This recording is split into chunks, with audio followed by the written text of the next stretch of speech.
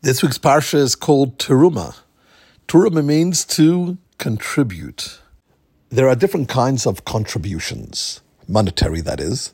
There are those that are taxed, those that are mandated, and then those which are given willingly. In today's Parsha, it refers to several of the contributions that were necessary. There were those which were a contribution from each and every household, which in addition to the amount that it totaled, also represented something greater than the sum of all parts, because it constituted collective responsibility regardless of financial status. But this Parsha actually talks more in depth, explicitly, about the contributions to the Mishkan, to the tabernacle. That is the traveling synagogue that preceded the temples in Jerusalem. And the Mishkan was ornate. It was divinely given as to how it should be constructed, which materials should be used, and of course the resources necessary from that, as they say, lay in everyone's pocket. And now it was a matter of people coming forward. But the Torah tells us very, very clearly that there was a non-coercion element to this, because it says that specifically from the generosity of the heart, that is what you should take from. And it enumerates the items which were there to be donated: gold, silver, copper, different skins, different spices, etc., which were necessary for both the construction in the temple and also for the service that was to take place in the temple.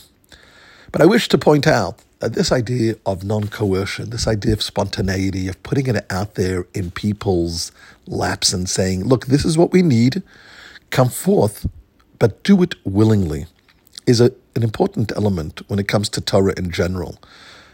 Torah should, of course, be seen as a responsibility, and there's an inflexible element to it. But the way we do it, and the way we internalize it, and perhaps even the choices that we make as we continue on our spiritual journey, should be spontaneous, should be with your own personality, shouldn't be dry, and certainly should be willful. And that's interesting about this particular fundraiser which took place, which the Torah describes as, at least the requirement and the injunction from Hashem, is said in the words, and they will make for me a temple, and I will dwell in them. And it's very interesting. It says, I'll dwell in them, because really it should say, and I will dwell in it, dwell in the temple. But the Hasidic interpretation is actually that the Torah, Hashem, is telling us something different. That by making ourselves, each and every one of us, microcosmically, a dwelling place for God like a temple, God dwells within us. And of course, when we go out there and we help build a shul and we help contribute to the strengthening of Torah, and we ourselves are participants in the mitzvahs and in Jewish continuity, and like literally the physical mitzvahs, putting on tefillin, lighting Shabbos candles, being careful what we eat, mezuzah, etc., or sending our kids to Hebrew school, very, very practical, today's sort of example. By mitzvahing our kid, ensuring that they study enough, that it's dor lador. These are the fundamental mitzvahs. Then we make ourselves a dwelling place for God, and they will make for me a sanctuary, and I'll dwell in them, is giving us an added layer of understanding of what this world is all about. And of course, we understand that over here there were all the items that needed to be contributed, and each person had access perhaps to a different item and had the ability to procure and to donate. Don't forget, they're in the desert. A different story of where they have all of their riches. But it's specific to each person, which is really, really beautiful, because it means that each person, both with the talents and with their resources, have a unique ability to contribute in this world. And what's brought out over here, of course, is that materiality isn't something that should be shunned. To the contrary, it's just something that should be used and utilized for the right way.